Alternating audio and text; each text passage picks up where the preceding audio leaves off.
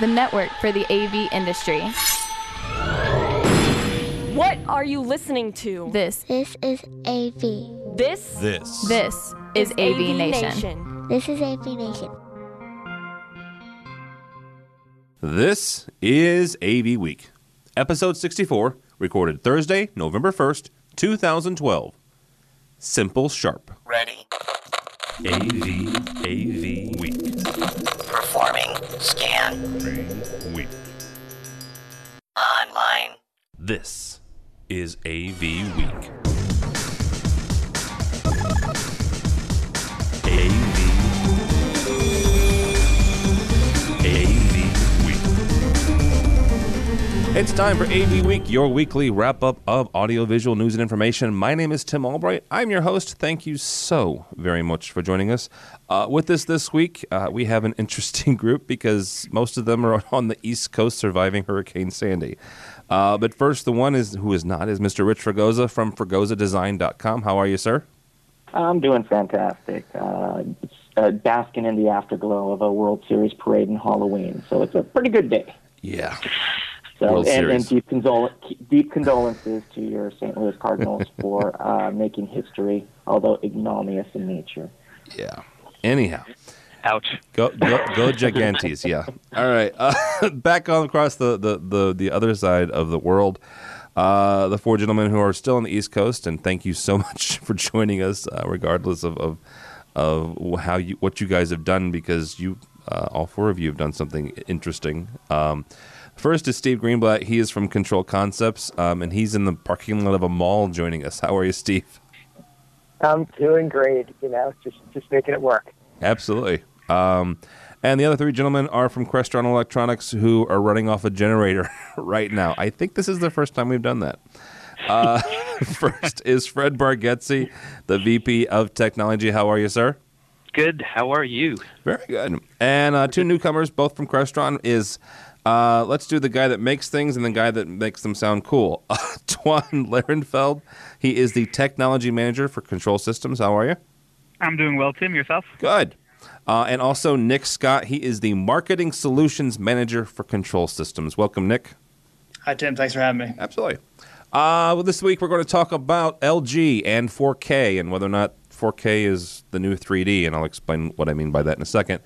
Whether or not we like open source platforms for our smart TVs. And, of course, we're going to talk about some Crestron stuff because they've just started shipping, I'm going to call it the big boys of the 3 series processor. Nothing against what you guys have shipped before, but finally we're getting bigger processors. How about that? Bigger control systems with the 3 series.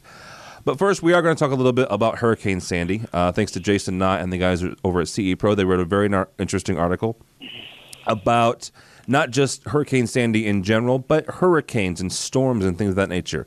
Rich, we're going to start with you on this.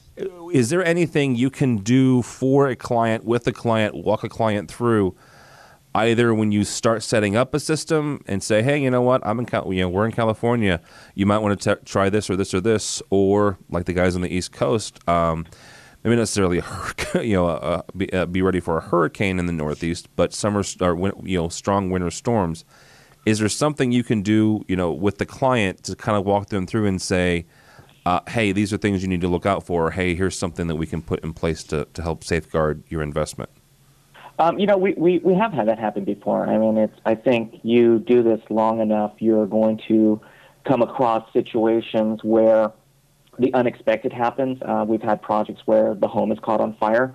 We've had projects where, although we don't have it a lot on the West Coast, I have a lot of East Coast clients where we've had direct lightning strikes. Oh, wow. And so, there is the kind of the act of God conversation that you do have with a client when you are kind of brainstorming how this is going to come together and deciding what are your critical systems and then deciding what are your ancillary systems. The most important part being is most of these places do run on generators that we deal with.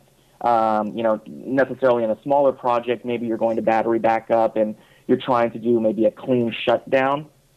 But yeah, definitely it is something to consider. Even just the basic conversations with them going, okay, here's photos of your product. Here's all of the serial numbers. Here's the information that you need to have in place for your insurance agent just in case something happens. Just kind of basic little things that you would do for any other aspect of the construction of a home.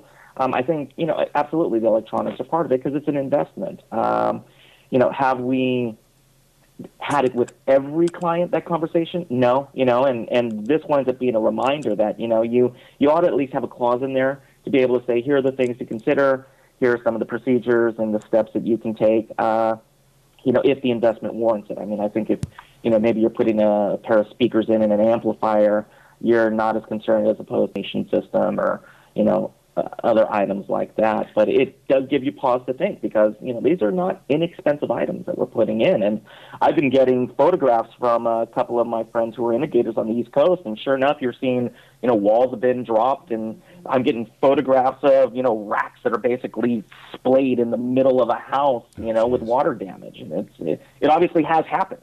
So now we do need to take a step back and say, okay, let's do our due diligence and be a bit responsible with clients because it is, in their mind. It's also a good reason to go back to clients and say, okay, this is what's happened in other areas. We really ought to have we ought to have an inclement weather plan. I don't want to use the word disaster loosely. So an inclement weather, a bad weather plan. But this is a disaster. I mean, I'm not trying to make light of the hurricane, but is there maybe a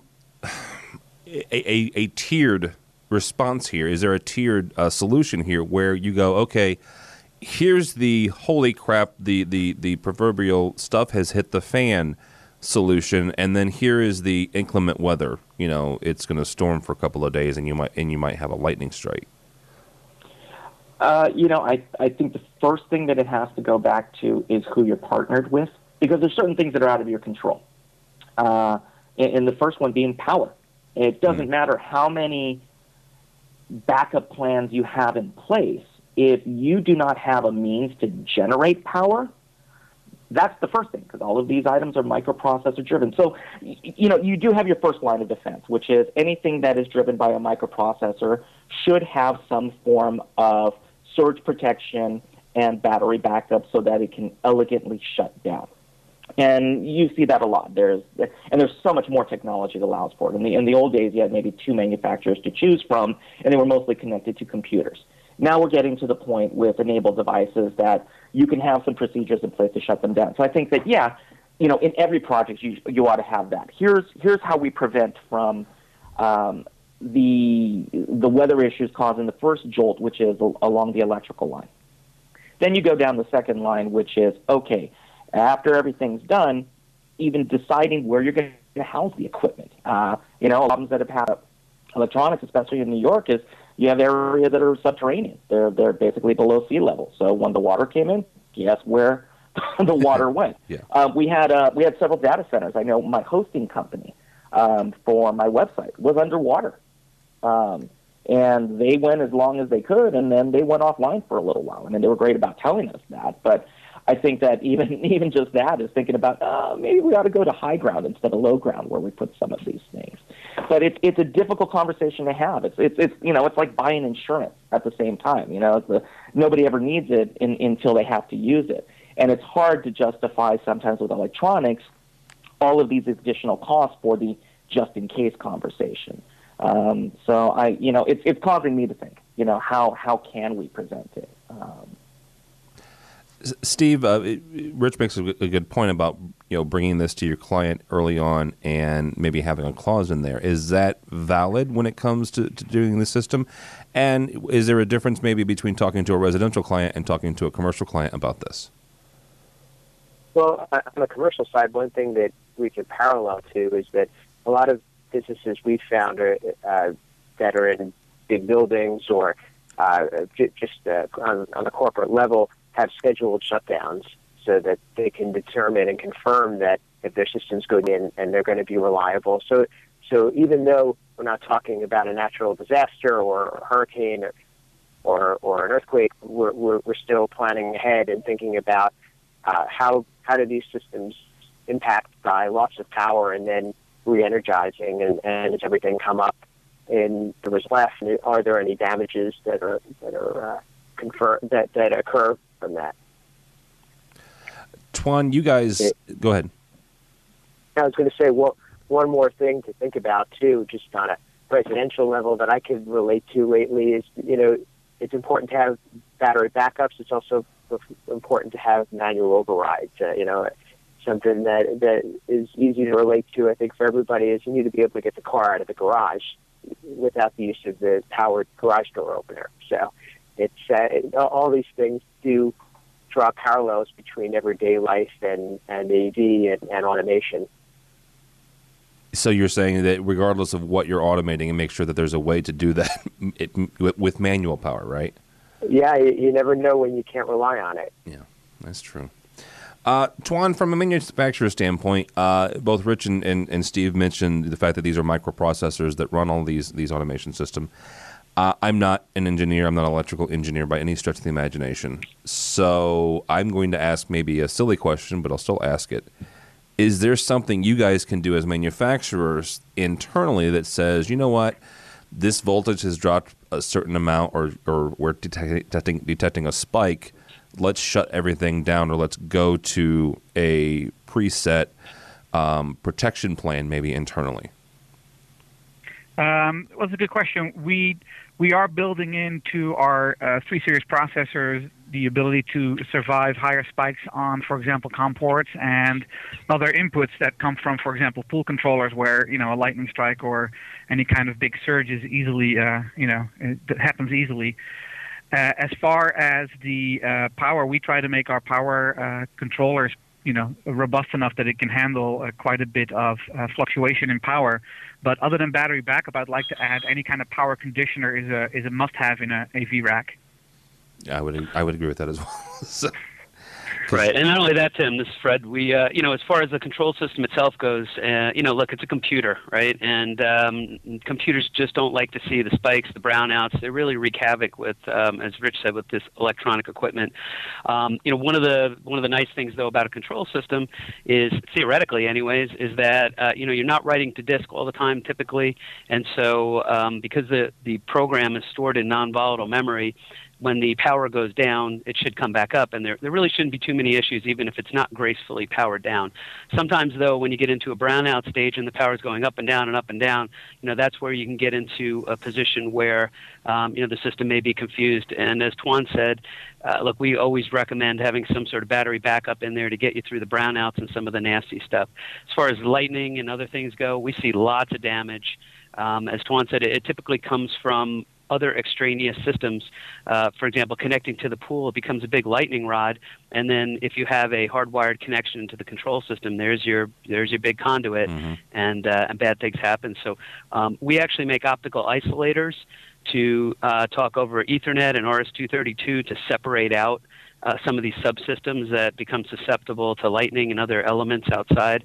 But a lot of this obviously has to be considered at design time, and it's something that some people just don't consider until it happens. Let me ask a general question to the 3 Crestron guys, and any of you guys could answer this. You said something there, Fred, that I think that some people forget, the fact that these things are computers. I mean, Rich even said that these are microprocessors, but these are computers, right? Is there a way that, without beating it over people's heads when it comes to talking to the end user or the pseudo end user, whether that's technology managers or the guys that install these systems, that you can remind people that these are computers and they need to be treated as such? Like Tuan said, you guys recommend putting a power conditioner in. Is there a way that you can maybe remind people that, hey, that these need to be treated as you would, a laptop or a PC? I think it comes down to you can tell people this all you want, and I'll be honest. When the power conditioners and all these things came out, I was quite skeptical. Being an electrical engineer and all, I said the value of these things is not that high. But if you look at even a TV, a display today, right? These things are computers as well. With the smart TVs going on, there's a lot of things going on in there. They're sensitive to electrical issues. And I think the best thing, or really the only way to make it stick with people, is when that TV dies and the clients gets ticked off because they can't watch TV or they're inconvenienced. All of a sudden it becomes an important thing, and they remember that for the next job, and then they feel confident selling it to the customer. If they don't have that confidence, it's really tough to sell them an extra couple $1,000s worth of this protection gear. And that's something we really don't even make, and here I am pitching it. I'll tell you, I've become a believer in it, really just for the inconvenience factor. Well, why don't you guys make them? Come on, make them and then sell them the whole product. Well, they do in some respect, or I guess you license it. I don't know if you guys necessarily make it. I'm giving you a hard time. I've beaten you guys up once or twice about making things that I think are silly, like, I don't know, shades. So, all right.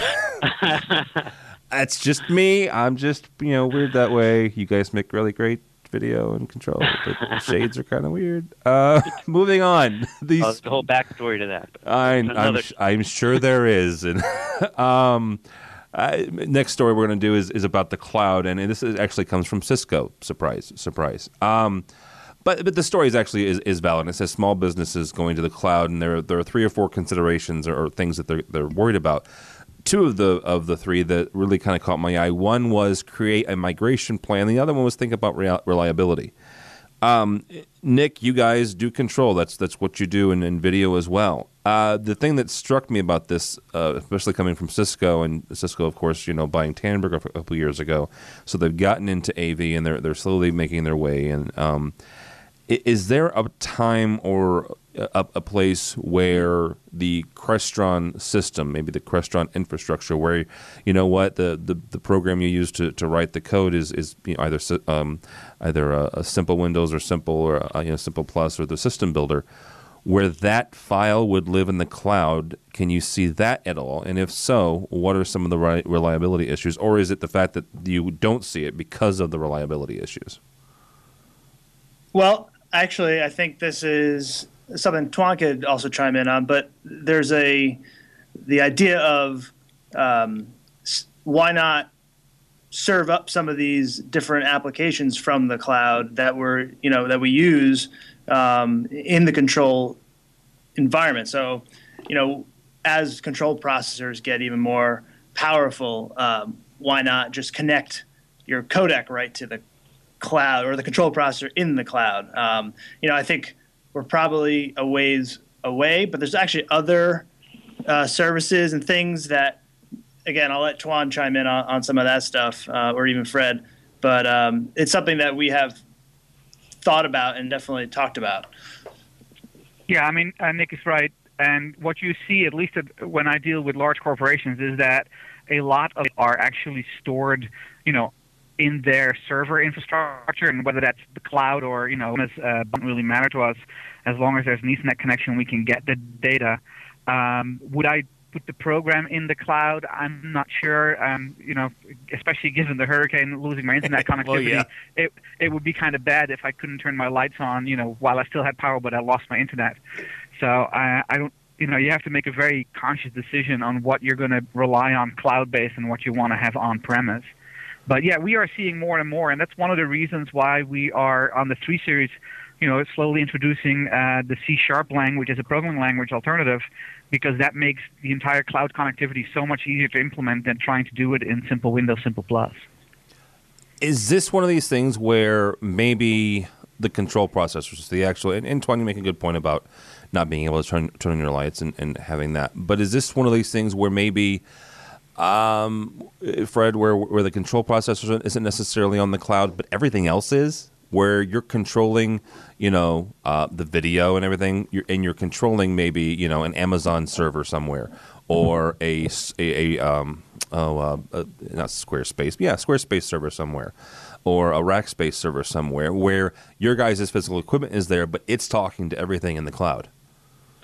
Again, I think it really depends upon, first of all, let me say, just moving to the cloud doesn't make something good, right? So I think it really has to be purpose-driven. The control systems and the power of them are getting so high. I mean, if you think about the processors that are in your cell phone today, in an iPhone or whatever it might be, an Android, right? These ARM processors are spectacularly powerful.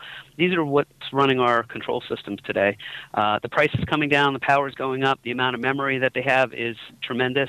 And so So, the first thing that we look at is let's make this thing appliance grade. When you go to use your microwave, imagine if your microwave had to go out to the cloud to do something before it could cook your food. It really doesn't make sense, right? So give them time. Give them time. Yes, they'll figure out things to do with that. But, really what we're trying to do is we got to make this thing run like an appliance and then leverage the power of the cloud. So, when it makes sense to gather new data, to get updates, to share information, maybe you have multiple homes or maybe across multiple rooms, or as Tuan said, on the enterprise side, when you have a couple thousand rooms in your facility, why would you ever have to load a program into the control system and have a unique program for a particular room? Why wouldn't it just reach out to the cloud, figure out what room configuration it is, and then all magically run the room itself? That's where the cloud starts to make sense, and really that's how we're bringing it online. Not only that, for device updates, if the devices should be intelligent enough to go out and look to see if there are relevant updates that should be accepted. Wherever we can make an integrator's life easier or the end user's life easier and make it much more seamless, that's where I think the cloud really has a lot of benefits. Did you just suggest that I let my processor update its firmware automatically? Oh, no, I would never do that. Dude, come on. But Rich? Like, you know what, as you get to applications, though, so for example, we've introduced this Core 3 UI concept. It's our new user interface, and we have these smart objects, and they're application type programs for things like weather and media and things like that. Those are the types of things that should present themselves to the end user to allow them to selectively choose to update or not. I certainly wouldn't be an advocate of just saying, let's update the base level code in the control system, because that will cause people like Rich Thank nightmares. you. Much consternation. I would also add that the cloud really, for me, the management side of things is where the cloud concept I think can really benefit what we do, and we have our Fusion software, which basically it's server software that goes out there and is looking at all the different processors on the network, but taking that kind of concept, less hardware having to be deployed in different installations. That's I think where maybe our first step towards that kind of thing to the cloud model would be. Nick, real quick, I don't mean to sidetrack you. Explain to people what Fusion is for you guys. Yeah, so Fusion is our remote management, global enterprise management software. So there's two bits. There's the AV bit, and then there's the energy management bit. So on the AV side, that's how it started for us.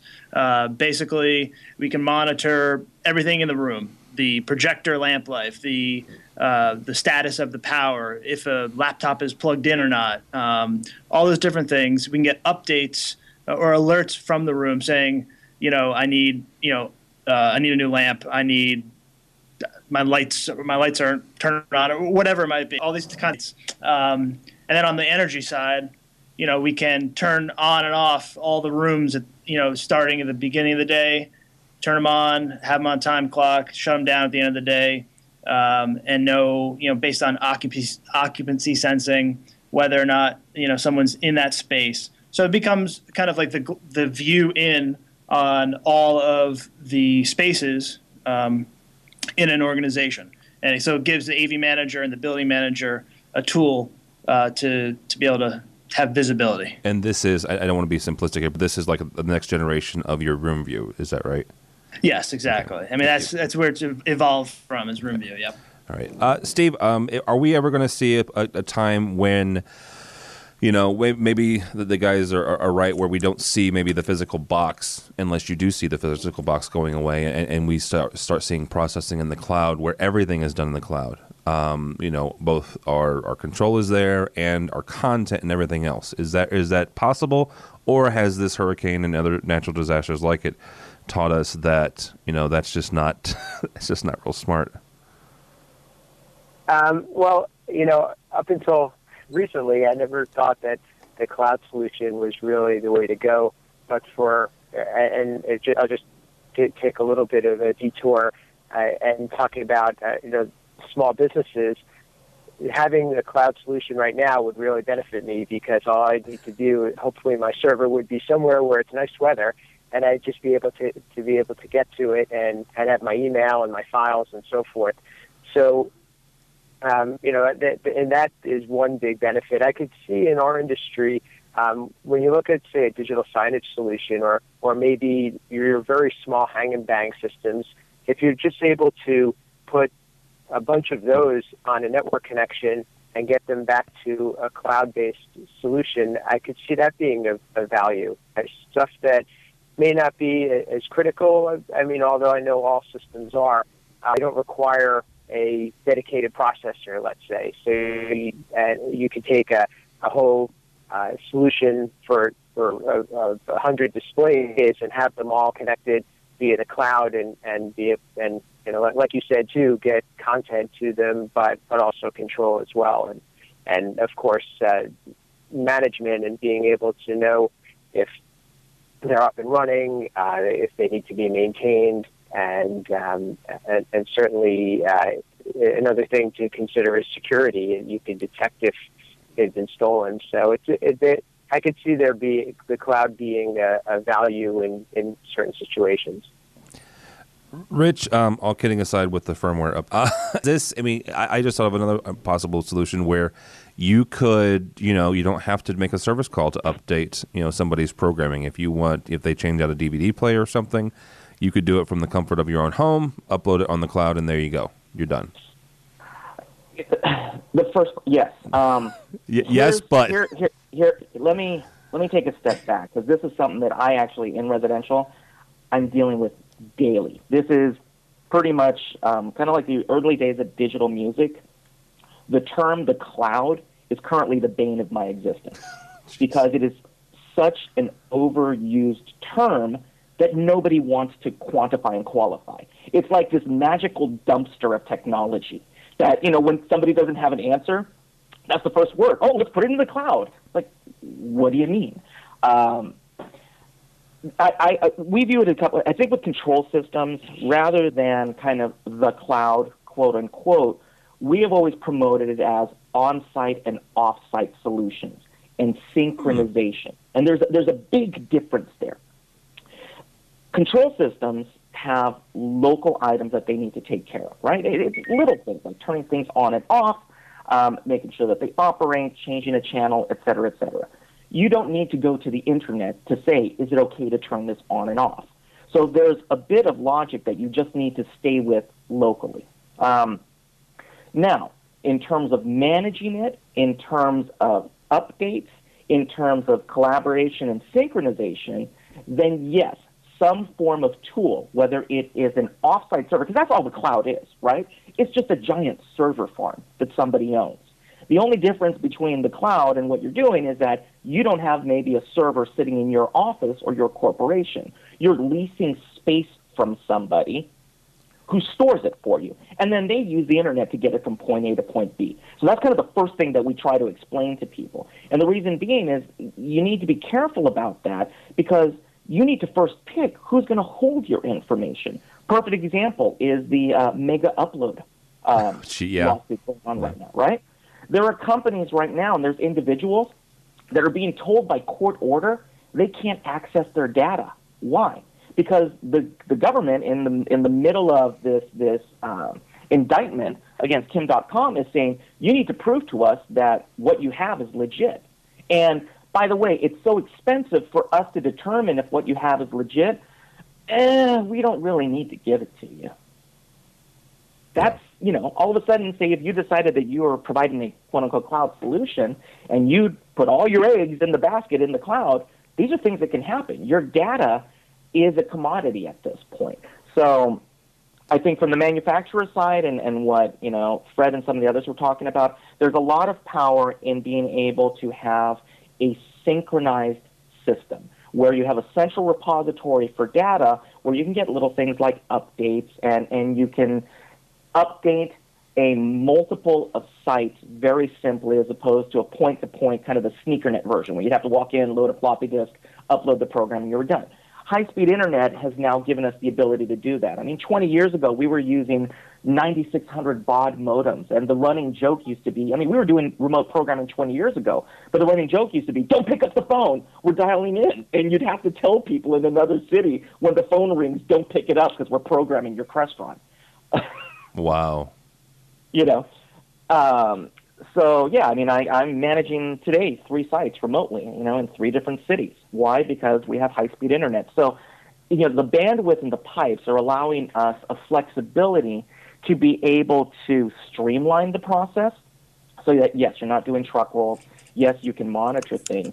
But kind of going back to this repository, perfect example. Because in residential, we're dealing with entertainment systems. Yes, we're dealing with life and safety systems, but typically you've got specific contractors and trades involved with that and a completely different level of expectation and kind of fail-safe protocols. In this essence, we're dealing with entertainment, whether you're turning something on or off, changing a channel, changing the temperature in something. That is just an adjunct to what the device itself is doing. So what we're able to do with these remote solutions is to be able to say, you know what, all of your, we have this happen during football season. We maintain a little module that during football season updates the games that's on their touch panels. Okay. Now, for me to go out to 15 different sites and manually push that up, that's a pain in the butt. Yeah. And we tried it about 10 years ago. Right? That's not really working well. We've now got it to the point where the processors go to basically our mothership and say, what are the games this week? And it drops them down into a favorites list so that on Sunday morning a client can go, touch a button, and it's there. They don't have to worry about what channel it's on. So that's the power of a synchronized solution where we can go ahead and update many with a very small amount of effort on our side once we built the infrastructure for it. Let me ask you a question about that real quick. Is that something where you would update multiple processors over the, using the same settings and stuff like that, or is that just okay? Yeah, they all call back to our server. Okay. And our server then just updates them.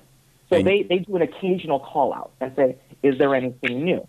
Now, that's great because the majority of the code is running what they need to day to day. And when they have an internet connection or if it happens to be spotty or goes in and out, we're not worried about it because it's happening in the background. But going back to the cloud, the reason why we have such an issue with using that term right now is that Apple TV and these streaming services, they're fantastic when you have a strong Ethernet, or internet signal. But we get lots of calls where all of a sudden the internet goes out because, the power company had knocked over a pole or somebody pulled a cable or, even just their internet router just decides to give up the ghost for a minute. Now they can't watch TV because everything that they had was being provided by somebody else. So without the ability to have some kind of local access, you're kind of sitting there dead in the water. So instead of giving them the convenience that they said they wanted, you're actually causing more of a problem. With control systems, we see the same way, which is let this thing do its job and only let it go out and ask for something when it needs it. But otherwise, just leave it alone. So what we're finding, a perfect example was we use collaboration tools for different projects so we can share programs. We were using a combination of Dropbox and Box.net. Mm-hmm. Well, this week, guess what happened? Dropbox went down for a period of time. It had all kinds of issues where all of a sudden the tools that you were used to relying on for the past few years, maybe it'll update the file in about an hour.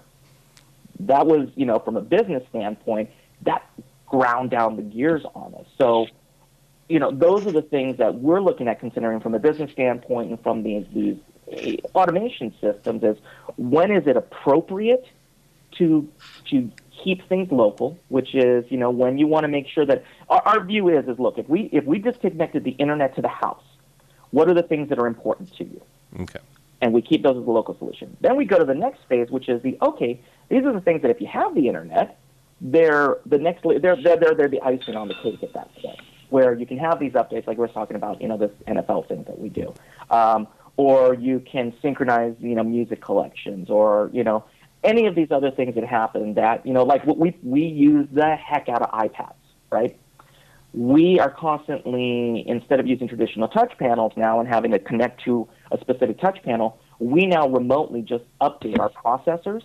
And then when we have a version 1.1 update to our user interface layout, we push it into their control processor. Next time they turn on the iPad app, it's got the new UI in there. So that to us is, again, not a cloud solution, it's a synchronized solution where we're able to push data out. It's almost like of constantly keeping the connection. It's almost like Reagan said, trust but verify. You have it in the cloud, and you have it with you physically. And I get that. I just maybe I'm still doe-eyed from the whole idea of cloud or remote, or storage or whatever you want to call it. So, have you ever had Netflix streaming go down? You know what? I've actually migrated to Amazon, but I don't want to get into that fight. Okay. I'm more of an Amazon guy. Yeah, but yes, I have had it go down. So, Right. Imagine trying to change the temperature in your house, but your thermostat's got to go to the cloud. yeah. Well, and you see the big thing on your touch panel going buffering. It's like, and that is part of the problem too. Is there's latency in the cloud, and these are all the things that people don't think about. Is that for it to go out, like you were just saying, which is if it needs to go out to some form of central repository to say raise the temperature by 2 degrees, people are button pushers. They could have pushed that button 7 times before they get the acknowledgement coming back. But we're so used to instant gratification that we don't take those things into account. And because we are a mobile and PC and tablet-driven industry now, they take that for granted, and they just automatically assume that their control system is going to do the same. And that's really the fine line. That's a double-edged sword that we have to deal with, which is what Fred was saying, which is it's appropriate use. It's deciding when it's purpose-driven as opposed to, hey, look, we do the cloud. I mean, it sounds great from a marketing standpoint, but most of the people that you're selling it to have no idea what you're saying in the first place. So it's really a matter of educating them to what you mean by this term. What it means, All right. Thank you so much for listening to AV. Sorry. No. It's an important. Here's the thing. You're right, because most people hear the cloud and like, oh, that's what I want, because everybody says the cloud. It's an important discussion to have, not just with you guys, but also with other people as well. Is to say, you maybe want to rethink that, and let's define what the cloud is. Like you said when you first started, what really is the cloud, and what do people mean? So. You are listening to AV Week. Thank you so much for doing so. With us this week is Twan Lierenfeld from Crestron, Nick Scott, and Fred Bargetzi, also kind of work in the same building at Crestron. Steve Greenblatt from Control Concepts, and Rich Fregosa from Fregosa Design. Gentlemen, from time to time we get some news over from across the pond, and this week was the same. The analog signal has gone out in the big UK. The very last analog TV signal was shut off in Northern Ireland. This kind of culminates the last few years that the United Kingdom has gone through, moving everything to digital.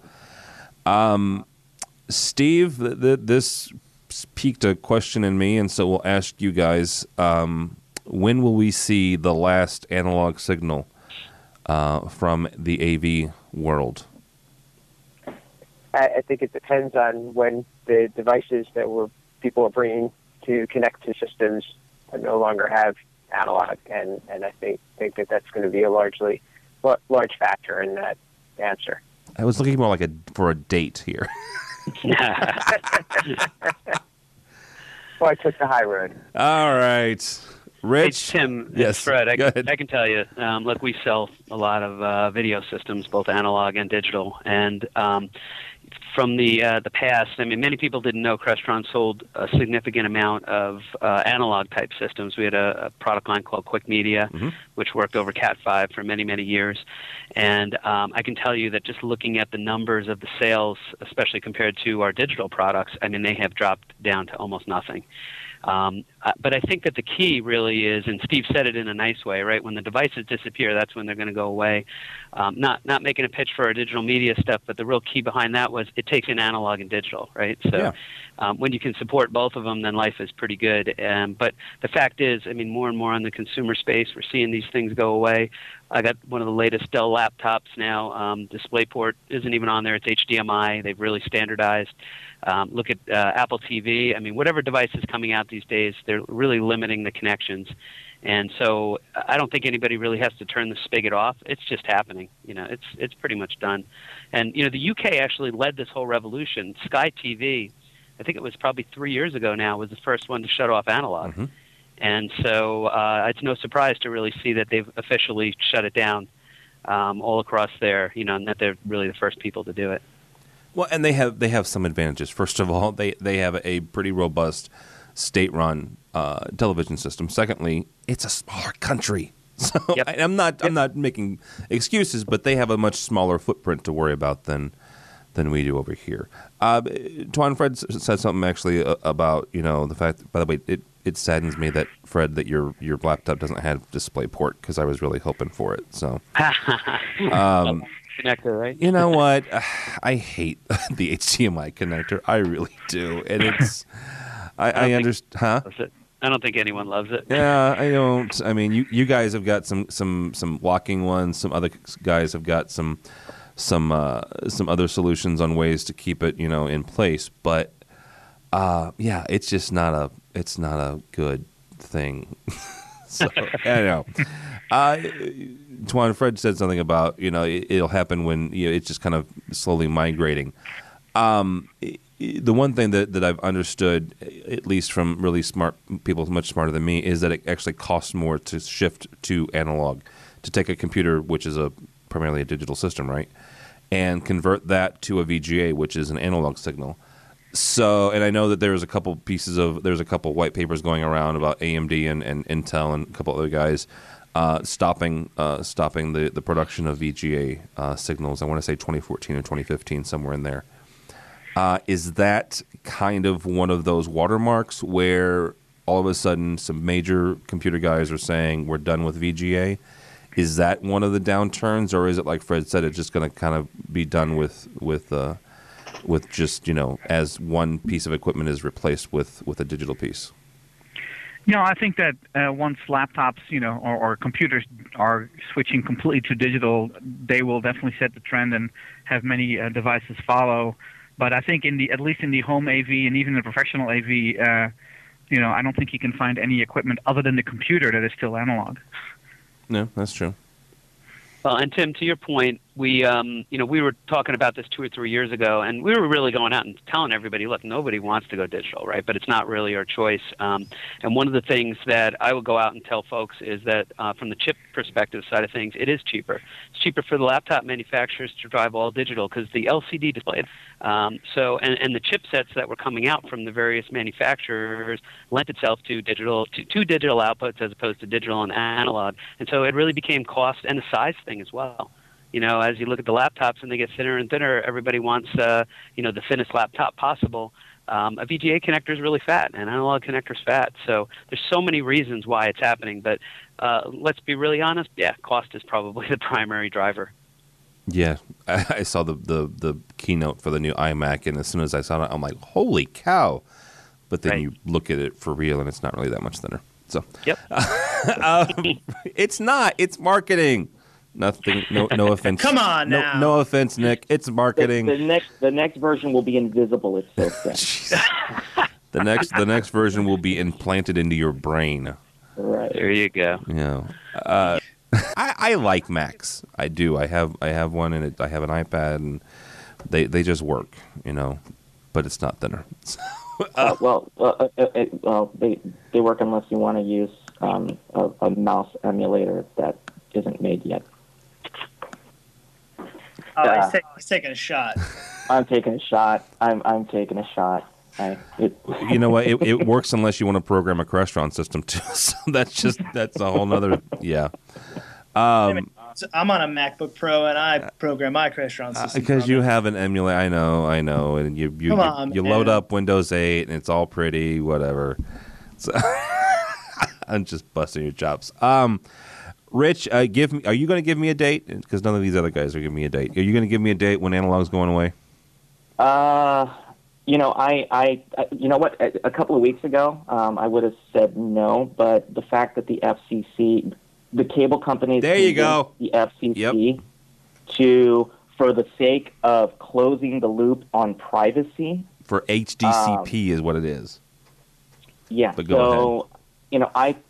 There's going to be some legacy stragglers, but I think now that the cable companies have received some court support to be able to actively shut it down, I'm thinking maybe 24 to 36 months. I really Holy think that cow! Wow.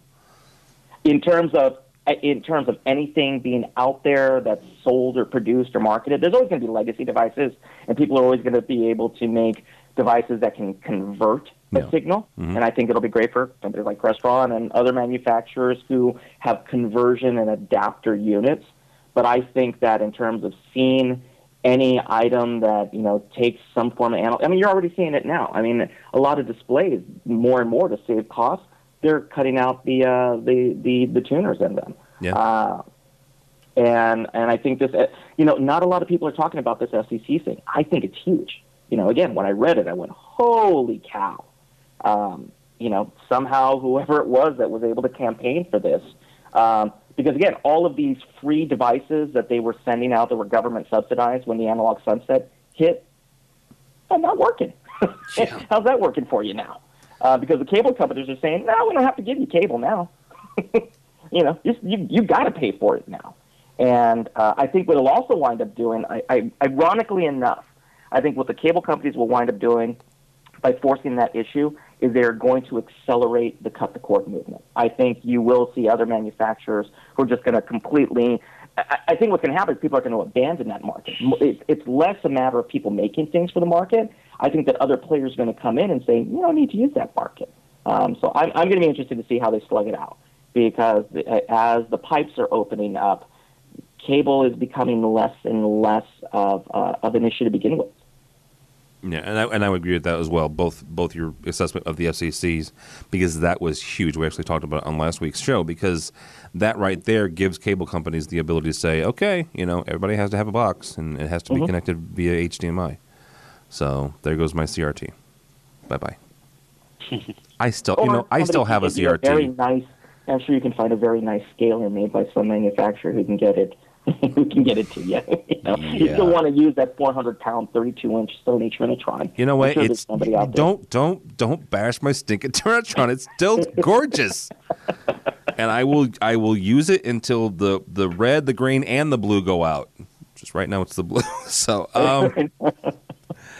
good night. All right, let's go back to Engadget here for a second, and let's pick on the marketing guy. That would be Nick. The LG is coming out with an 84-inch 4K TV. It's fabulous. I'm sure it's $20,000. I don't have $20,000 for it. Rich has two on. Rich has two on order, but that's beside the point. I'm holding out. But I'm waiting until they hit 10. Is that what it is?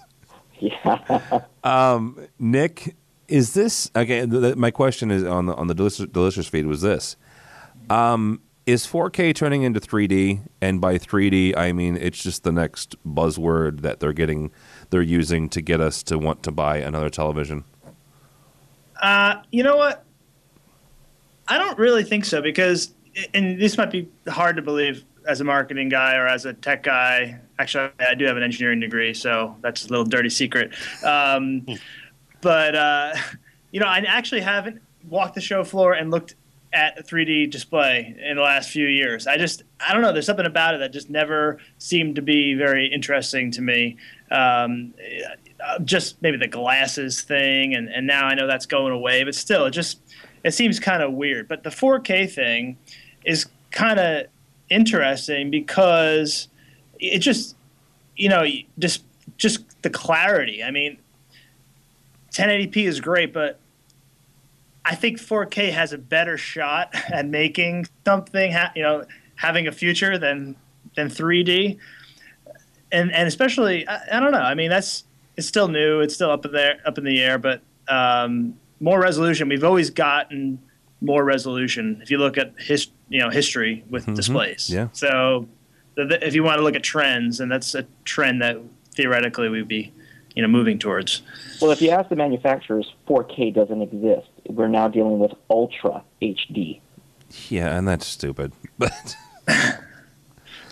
but then the other side of it is also the content. Where's the content coming from? And that's really what drives the displays. So isn't that kind of the same argument that people had when HD came out? Was why do I need this when there's no content, right? Well, that was kind of true for a while. I mean, there were 3-4 channels you can get HD feeds, but then and then it's always the early adopter. So the $20,000 4K TV in 2012 Are we in 2012? Yeah. Yes, still. Still. That's going to be $8,000, $4,000 in the next 4, 5, 6 years. So, I mean, it just takes time and cameras, the stuff we're shooting on, it took forever for studios to switch all their cameras out to HD cameras. And there's still some SD cameras floating around that some second-rate shows get filmed in. But, for the most part, you're seeing that totally go away. So it's got to be the whole chain. You got to remember where it's all coming from. The whole chain of from capturing the image all the way down to displaying that image. Yeah, that's true. The one thing I have about this is the fact that it's, I don't know. I see the 4K, and unfortunately, I've also read a story about 8K already. So that's why I'm asking the thing about 3D. So the guys over at NRK over in Japan have actually broadcast an 8K signal over the air. So, yeah, that was interesting. It was big. Steve, is this maybe like Nick said, it's not 3D because the picture is so much better. It's not like a little gimmicky thing, but the actual resolution is better? Yeah, I mean, I didn't think of it that way at first, but if we can make it a little bit more affordable, then it's something that I think that we can grasp onto a little bit. And, of course, we can appreciate the clarity of the signal, and it is something that's practical. But again, content is the limiting factor in order to really be able to say that it has value. But whereas 3D, I think, is a novelty, and we've yet to be able to see something that is a tangible benefit for it in other than for entertainment and potentially a medical application or something of that nature. But it didn't really catch the way the manufacturers had expected or had hoped. I'm sorry. Give me the medical application for it again. Well, I missed that one. I think, and I've seen systems where they've needed to look at molecules in the 3D image, and I've put in systems or program systems that have been for pharmaceutical companies that have needed a 3D image. Okay. Yeah. All right. I'll give you that. All right. We're going to move on to something because we're running out of time here, guys. But I wanted to get to this. This is from AV Network. Hey, look, Crestron's shipping a CP3. That means the 3-part, if you didn't get that, means it's the 3 series processor. This is not the first one that they've done, but this is... can I say it's the first big one, Fred? Oh, lost me for a second. Got me? Can I say? Yeah, it is. It's interesting when we were corresponding about this. I said, hey, the 3 series is out, but in your defense, we used something C3, which was really meant to be a small room controller on the platform back in February of last year. Yeah. And we did that on purpose, quite frankly, because we really wanted to get the system out, make sure that we had a good, solid platform. We understand the impact that that can happen when we release these type of things, and what can happen to guys like Steve and Rich. And we certainly wanted to make sure that we did this thing right. There were years of development behind it, and so another year later, now we finally introduced the CP3, and this is definitely the big boy, as you say. This is our most popular processor of anything that we ship today. Really? And yes, it is. Okay. And it's kind of the workhorse of the line. And, when you introduce a brand new platform to the workhorse of your line, you better make sure that you've done your due diligence. So I can safely say now, really 2 years of shipping systems, because we shipped the MC3 for about a year before we even really released it, that, we do have a good solid platform. And it is a significant change. I apologize. I should have asked you this before so you could look this up, unless you know off the top of your head. How long has it been since you guys released a new system like this? Like, how long was the 2 series out? Ooh, good question. Juan? Anybody? It's over 10 years ago, because I've been working at Crestron for 10 years, and we've been shipping the 2 series since then. So. Okay. Yeah, the 2 series was circa 2001, 2002. So it has been 10 years since you guys released a new processor system. Yeah. A new platform. A new platform, yeah. Yeah, and it sounds nuts, right? But we started development of the 3 Series almost 5 years ago. And Wow. good solid over a year was spent just researching platforms, architectures, programming languages, setting up systems. And we designed boards. We ran performance testing, both for network communications and real-time performance. We spent almost $2 million just on the research on what platform should we change to alone. So the process was quite long, or lengthy, I should say. Another 2 years was spent really developing the platform. And I hate to even put it this way, but with the MC3, when we released it, we really spent the 2 years recreating what we had. And what I mean by that is we have almost 60,000 people around the world that program Crestron, and they have a lot of intellectual property built up. And the last thing that we wanted to do was say, hey, you know what, we have this new platform, forget everything, start over and, just jump on board. We didn't think that. And so, we spent 2 years really making our simple Windows engine run on this new platform and getting that out to the market. So what's happened now over the last 6 or 7 months or so was that internally the engineers have been paying really attention to this platform, and that was to expose the C# foundation. And this was really to create a truly open appliance-grade device that would really take us into the next generation. And so that's what's happening right now. And that's why this whole thing is really big. The CP3 is a piece of hardware. I think it's a good piece of hardware. It's got some nifty stuff. Tuan can tell you about that. But, the real foundation on even the smallest system, the MC3, is this C# foundation. Well, Tuan, go ahead and talk about what the CP3 and everything like that. And also, let me ask you or Fred or Nick, is that what you're going to then, I guess, is the C# foundation? And are you getting away from simple Windows then? No, so let's do, just in case many programmers listen to this, we are not throwing Simple Windows and Simple Plus away. So all the intellectual property that you've been building up over the last many, many years, you can still use. What we are doing is we're introducing, on top of Simple Windows and Simple Plus, the ability to make either modules in C# and interface directly with Simple Windows and Simple Plus, or write your entire program in C#. So we're really trying to make it so that if you want to connect to a web server and parse XML or do any of that, C# is just built for that. It does it, natively. You don't have to write your own classes for that. So right there, writing a simple Sharp, that's the language, the name that we picked, the simple Sharp language makes that a lot easier versus having to write it in Simple Plus. So we're giving you the best of both worlds, the openness and the power of C#, but some of the ease of Simple Windows. Like, we are introducing Simple Sharp, and as a technology manager, I figured I would dive in and I would just program my house in C#.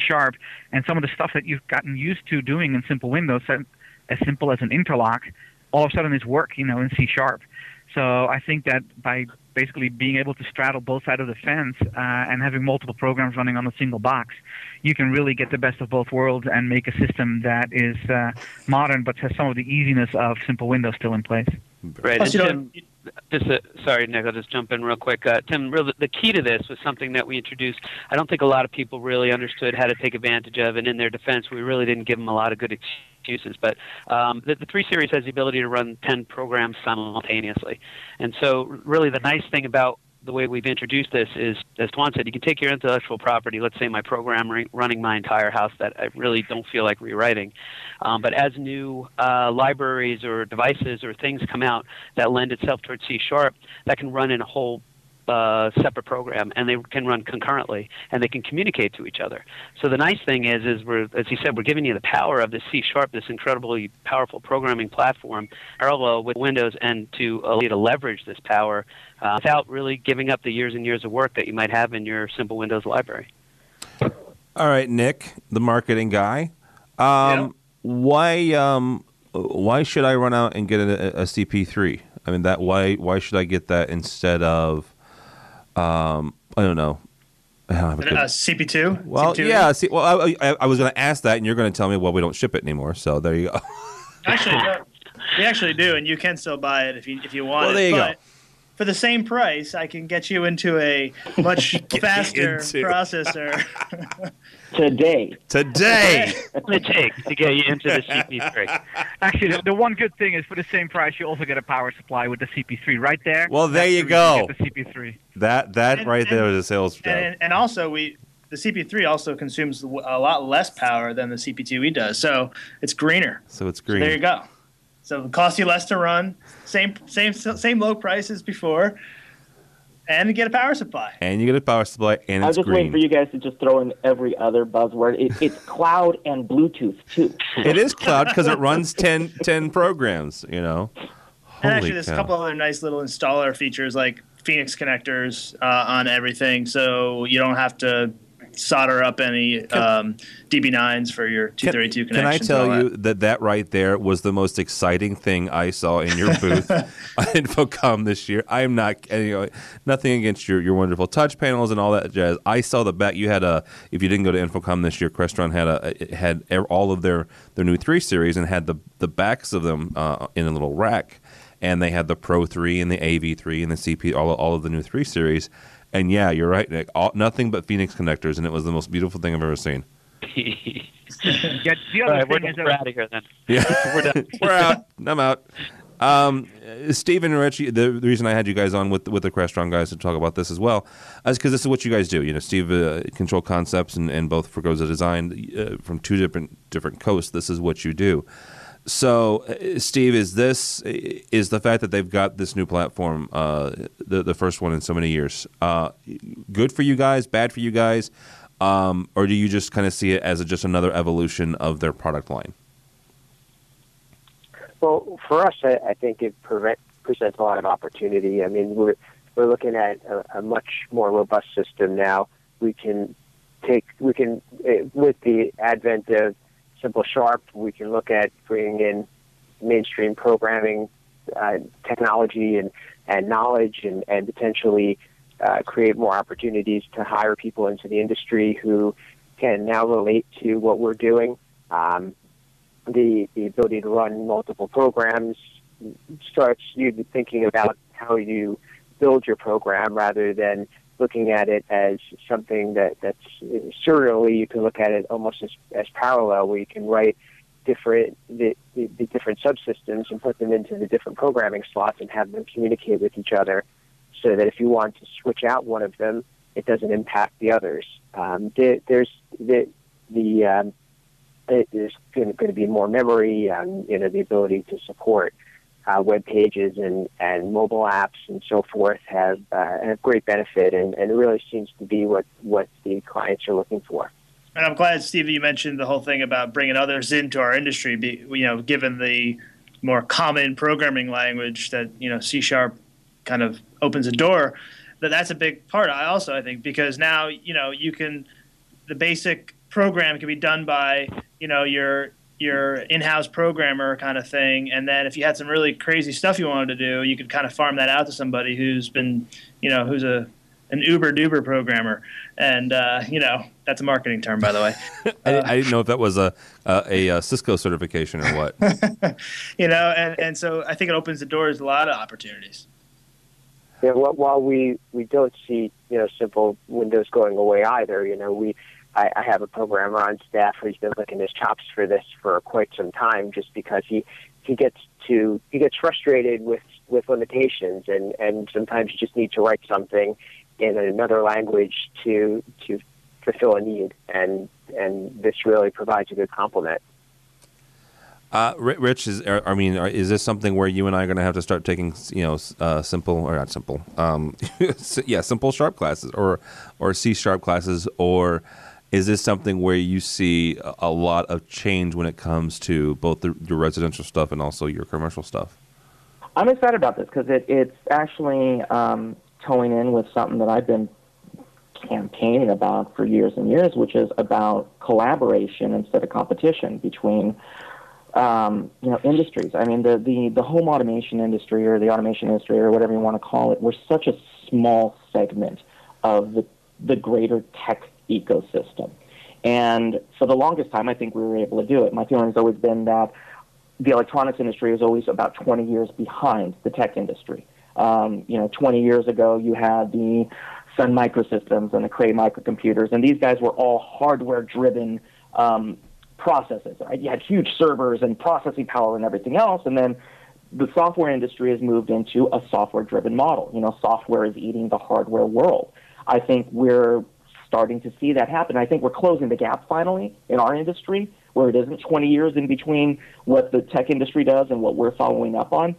We're starting to see the light that, we are a software-driven world these days. And it is more important to start developing software tools to be able to get our job done more reliably, more cost-effectively, and more flexibly, and be able to grow. Because, again, I think it's really based on the fact that 15 years ago, your point of entry was a touch panel, a dedicated device, right, that you had to program that did only one thing. It spoke to one specific unit, a control processor. Now, 99% of my clients use a multitasking device, whether it's a tablet or a smartphone.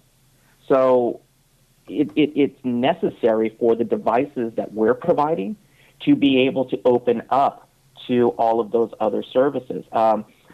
Point in fact is that, like with the old process, I've got clients now. I've got one client, it's 21 years that he's had a Crestron system. Wow. And we've gone through every single iteration of the Crestron control processes back to the CNMS, which was basically the early precursor to what is the CP3 now.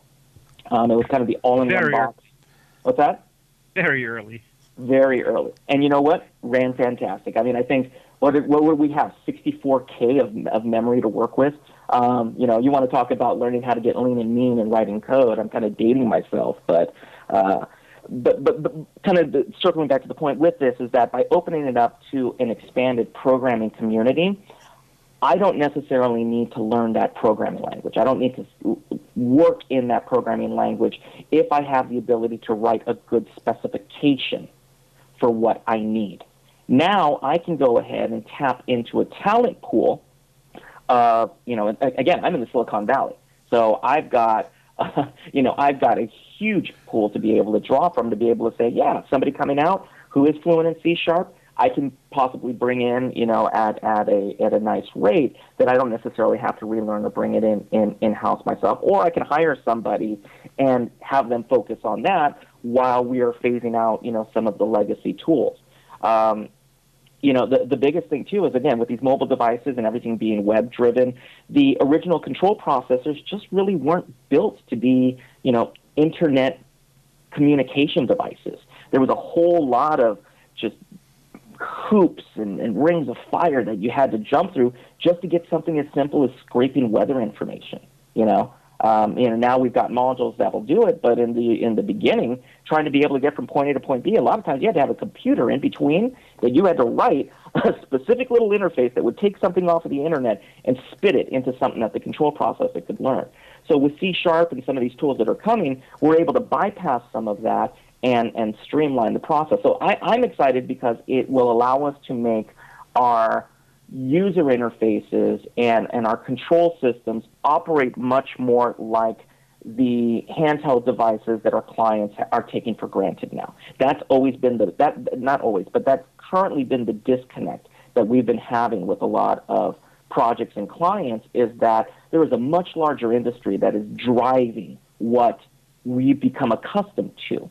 And we've been constantly playing catch-up, saying, yeah, I know, it's really cool that your device can do that, but, yeah, we don't do that. But here's this piece. Isn't that cool? And it's been a whole lot of, look over at my right hand while my left hand's doing this, that I don't necessarily have to have that conversation anymore. Or at least I hope I don't have to have that conversation more in the next few years, where deliverable products that are much more like what our clients are accustomed to. Yeah, absolutely, and that's the one thing that I'm kind of excited about too, is getting my hands on this and learning, C# and Simple Sharp as well. So, all right, that's all the time we have for this week. Thanks so much for listening. That gentleman right there is Rich Fregosa from FregosaDesign.com. How can people find you and find out about you, sir? You can find me on Twitter at rfregosa, And you can also find me on my website at fregosadesign.com. And through a couple of different venues, every once in a while you'll see me on CE Pro or in the Twitterverse. And obviously, if you see me at any of the varied AV events with my little CE Pro hat on, come and say hi. Yay. Also with us from the parking lot of a mall, apparently, in Jersey, Steve Greenblatt from Control Concepts. Thank you so much. How can people get a hold of you, sir?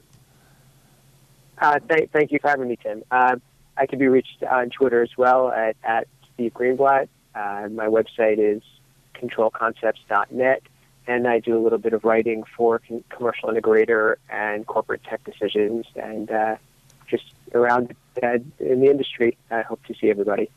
Very good. Fred Bargetzi had to leave, but he's the VP of Technology. You could probably find him on Crestron's website. Twan Lirenfeld, he is the Technology Manager for Control Systems. Thank you so much, sir. It was fun being here. Could you have a Twitter or anything that you want to point people to? No, but people who are on Crestron Labs know how to find me. There you go. Crestron Labs. What's Crestron Labs? Crestron Labs is our community it's a where people... secret cool club. Apparently, because I'm not in it. Well, then you should be. It's where you can get pre-released firmware and software, and actually discuss directly with engineers about what we don't like about what you don't like about it, or what you love about it. Seriously, I did not know about this. It's a great tool. It's really tool. It's really awesome, and I really contribute the success of the 3 Series to that, because we ran for over a year with over 90 units of the MC3 on Crestron Labs. That's how it got started, and now Core 3 UI is on there, 3 Series firmware, 2 Series firmware, everything is there. It's great. I have learned something new today. I can go home now. That is really cool. But yeah, thank you so much for joining us. And also, Nick Scott, the Marketing Solutions Manager for Control Systems from Crestron. Thank you so much, Nick. Yeah, thank you very much. Would you like to point anybody anywhere? If you need to get in touch with me, you can email me at nscott@crestron.com. nscott@crestron.com. My name is Tim Albright. If you'd like to follow me on Twitter, that's fine. At TD, Tim David Albright, ALBRIGHT. But more importantly for me and everybody here at AV Nation, please go by the website. The guys that did it worked very hard on it. It's avnation.tv, avnation.tv. There you're going to find this podcast as well as others, our education focus, the Live Life, and others. You can also find us on iTunes, on LinkedIn, on Facebook, and also Twitter. AVNation TV is the Twitter handle. So thanks so much for listening. That's all the time we have for AV Week.